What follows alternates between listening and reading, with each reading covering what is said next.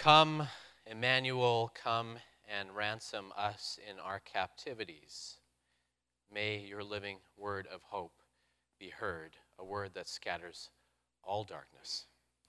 In the name of Jesus Christ, amen. A few years ago, I was eating lunch at our soup kitchen, and a gentleman who I was sitting with shared his life story.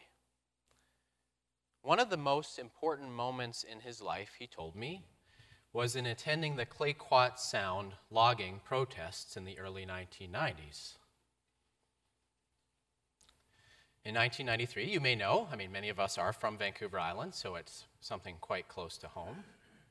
There were massive protests in Clayoquot Sound, which is near Tofino on the west coast of Vancouver Island, and thousands of protesters blocked logging roads every day to stop loggers from clear-cutting old-growth trees. It was apparently one of the largest acts of civil disobedience in Canadian history, right here in our own Vancouver Island backyard, more or less. One thing that struck me, though, when this man was telling me this story, was how he said he got involved in the protests. It was all thanks to a segment he'd seen on the news. It was a segment on the clear-cutting of the Amazon rainforest. On the screen, he could see panning for miles and miles, nothing but tree stumps. Stump after stump after stump, where once stood ancient, old-growth trees.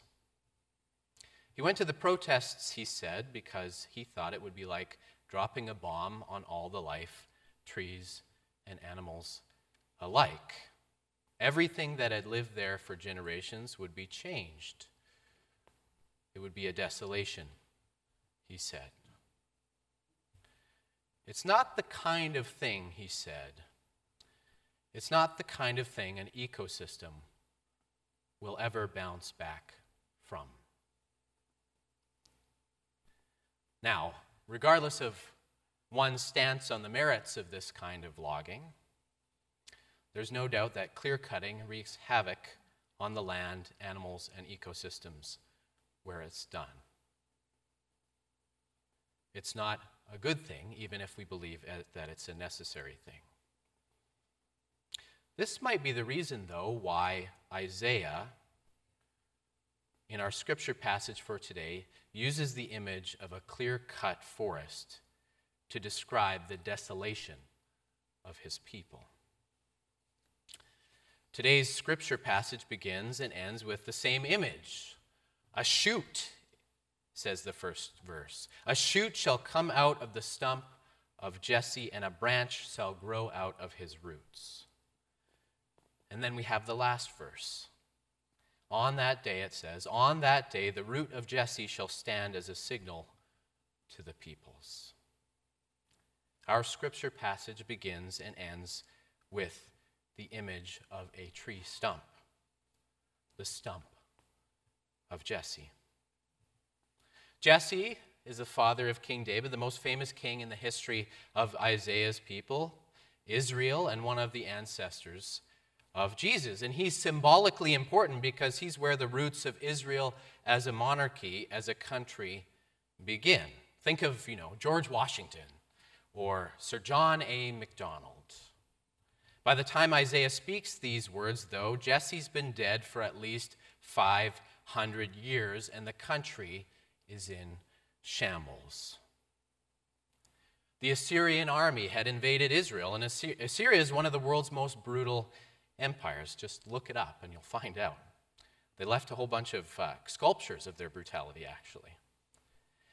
Because when they invaded, they tore everything to the ground. Cities, but also human infrastructure, human society. They took their enemies' leaders and other educated people, and they sent them to live in places far away where they couldn't do or make any trouble.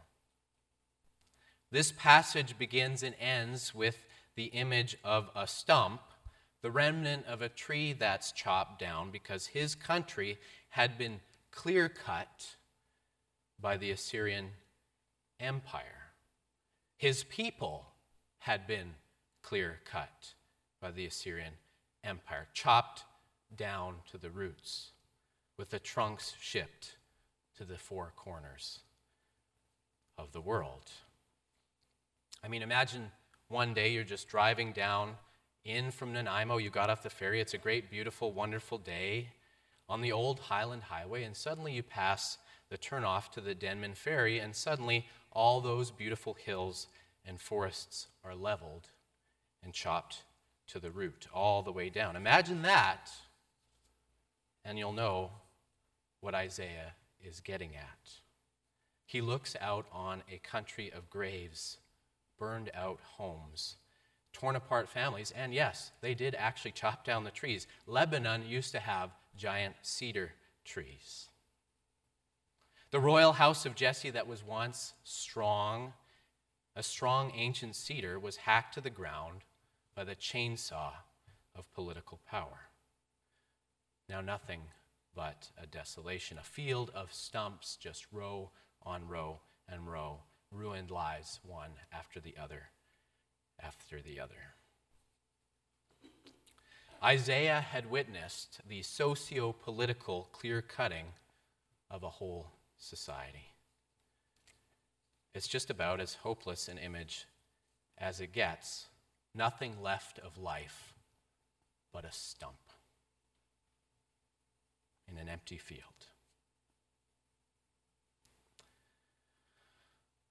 Now, few of us here have ever experienced the kind of devastation, the kind of hopelessness that Isaiah saw. Actually, maybe so, actually. The refugee family that we had helped to immigrate here from Syria probably had an idea of what it was like. Their country bombed back to the Stone Age. They were uprooted and forced to live in a camp while they awaited a new fate in a new country. No doubt this image from Isaiah would have resonated with them and other people with a similar experience. Now, we may not know this kind of suffering exactly, but many of us do know loss. We do know suffering. Death is an obvious one, when someone like a parent or spouse dies, leaving us directionless. A child dies, the one on whom our hope depends, leaving a barren present and future. There's divorce. There's sudden disability. There's cancer. We all have these experiences where life as we knew it was simply mowed down.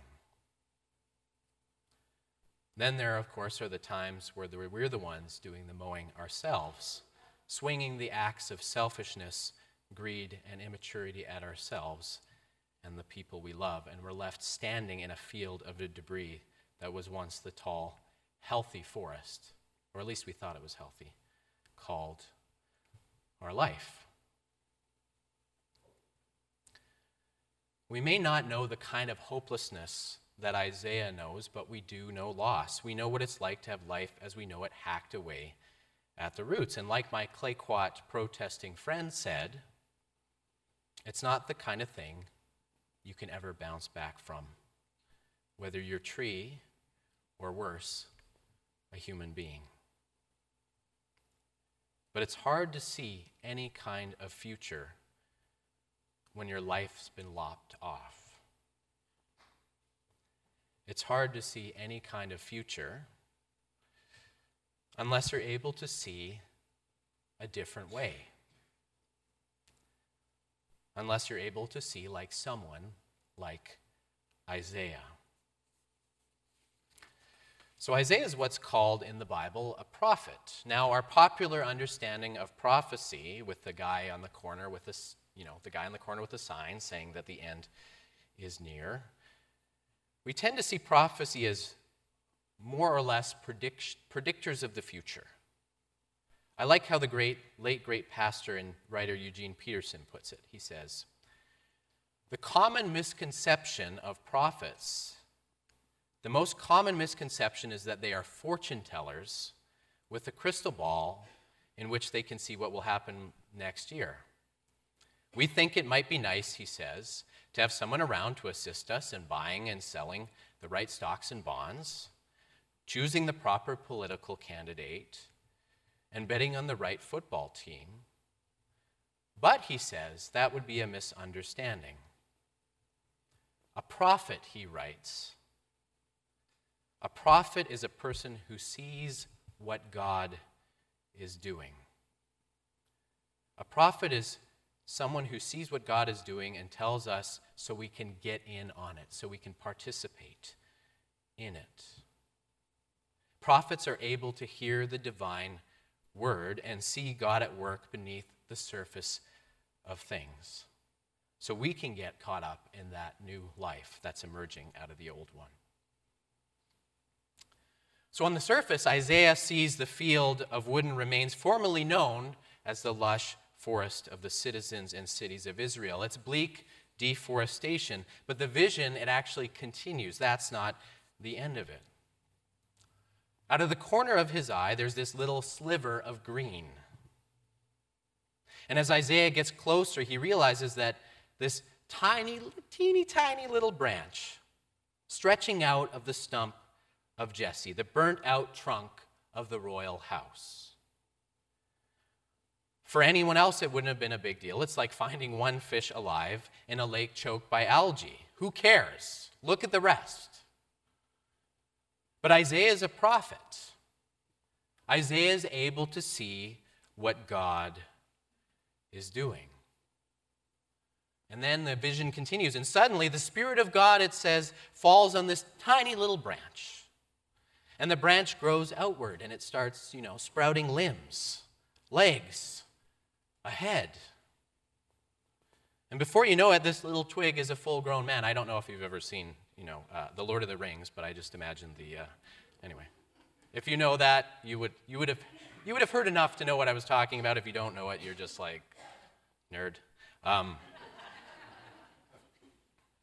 But this little sprig grows into a full-grown man, a new king, it says, with wisdom and knowledge to rule, the thoughtfulness to execute proper and true judgment. The poor and the meek of the earth who were trampled on by Assyria are restored to life, given food, shelter, and hope. And out of his mouth he issues royal proclamations that strike down the perpetrators of injustice and violence. And this is my favorite image. It says he wears righteousness, around his waist like a belt. You picture all those old Western films, The sheriff is putting on the belt of righteousness, ready to execute nonviolent justice. This guy is the ideal ancient king. He rules justly. He gives the poor their due and punishes the predators of human society with the word of his mouth. And scholars think that Isaiah may have received this vision in response to the birth of King Hezekiah's son, a newborn baby that signaled a hopeful new beginning for the royal house. But that never materialized. But later, Jewish and Christian interpreters came to see Isaiah's vision fulfilled, not in the birth of Hezekiah the king, but in the birth of the poor and lowly Jesus. And you can see why.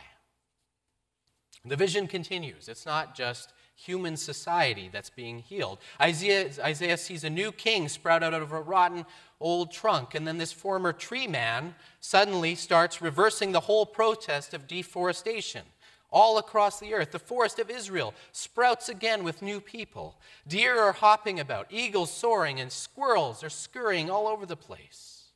The forest is revitalized. But then it goes even further. There's this parade of creatures. They're just getting along.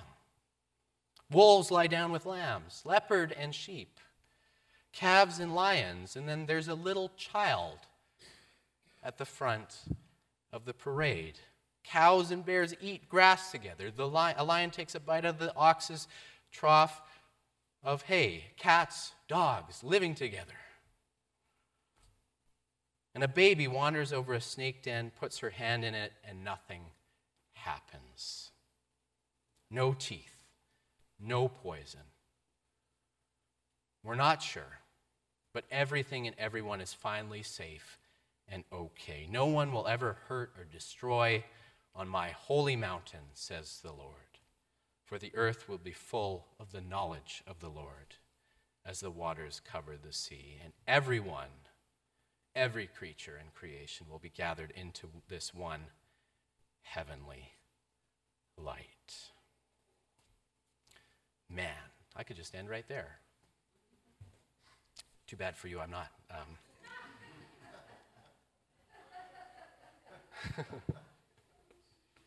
Justice is established, this vision says. Human lives in society are healed. Creation itself is made over, harmonious and new. Isaiah's people whose lives have been hacked down have been replanted.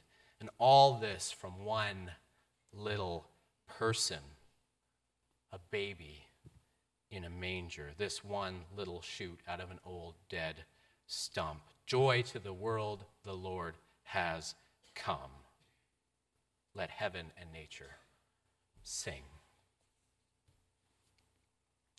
On the surface is desolation. All hope is lost. Lives cut down to the nub. But Isaiah sees under the surface. He sees what God is doing. And really what Isaiah sees is how God works in the world every day and forever. You see, we look for the work of God in the sudden, the immediate, the flashiness of the miraculous, signs and wonders, power, strength, or the things of beauty. It's easy to see God in a lush, flourishing forest of life, but the miracle is that God is at work in the places of desolation, death, and destruction. Isaiah says that God's work, though, is more subtle, growing, working, slowly rooting in, like life emerging billions of years after a big bang. And this is the incredible claim of Christmas. Christmas, the birth of Christ. It says that the way that God works in the world is not through dazzling displays of might, strength, or cunning, but God comes in under the radar.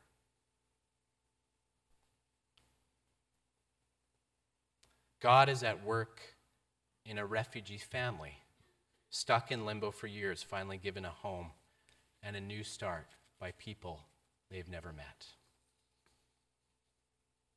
God is at work in friends who help a victim of childhood abuse grow into adulthood, able to help her trust and love again.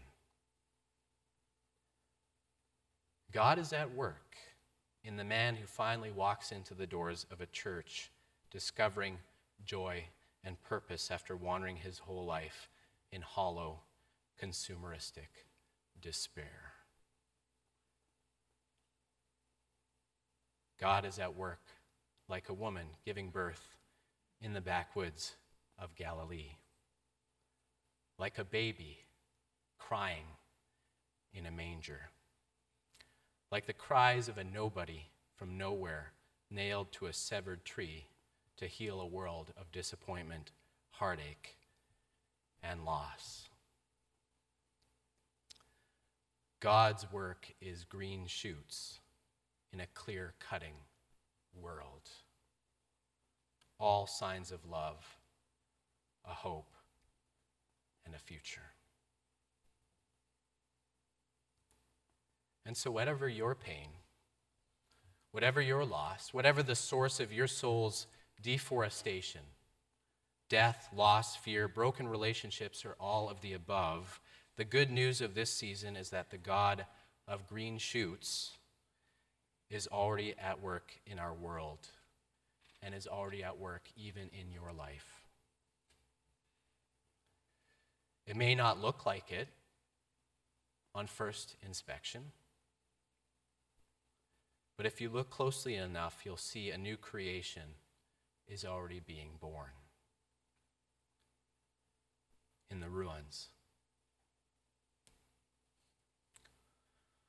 So, may each of us be given the prophetic eyes to see these things, knowing they are signs of God's hidden power. The power of Jesus Christ, the Prince of Peace, to reconcile and make new. A power that may not look much like power at all, but it is a power that can never be stopped, and a hope that can never be severed by the steam shovel we call life. And for this, thanks be to God. Amen.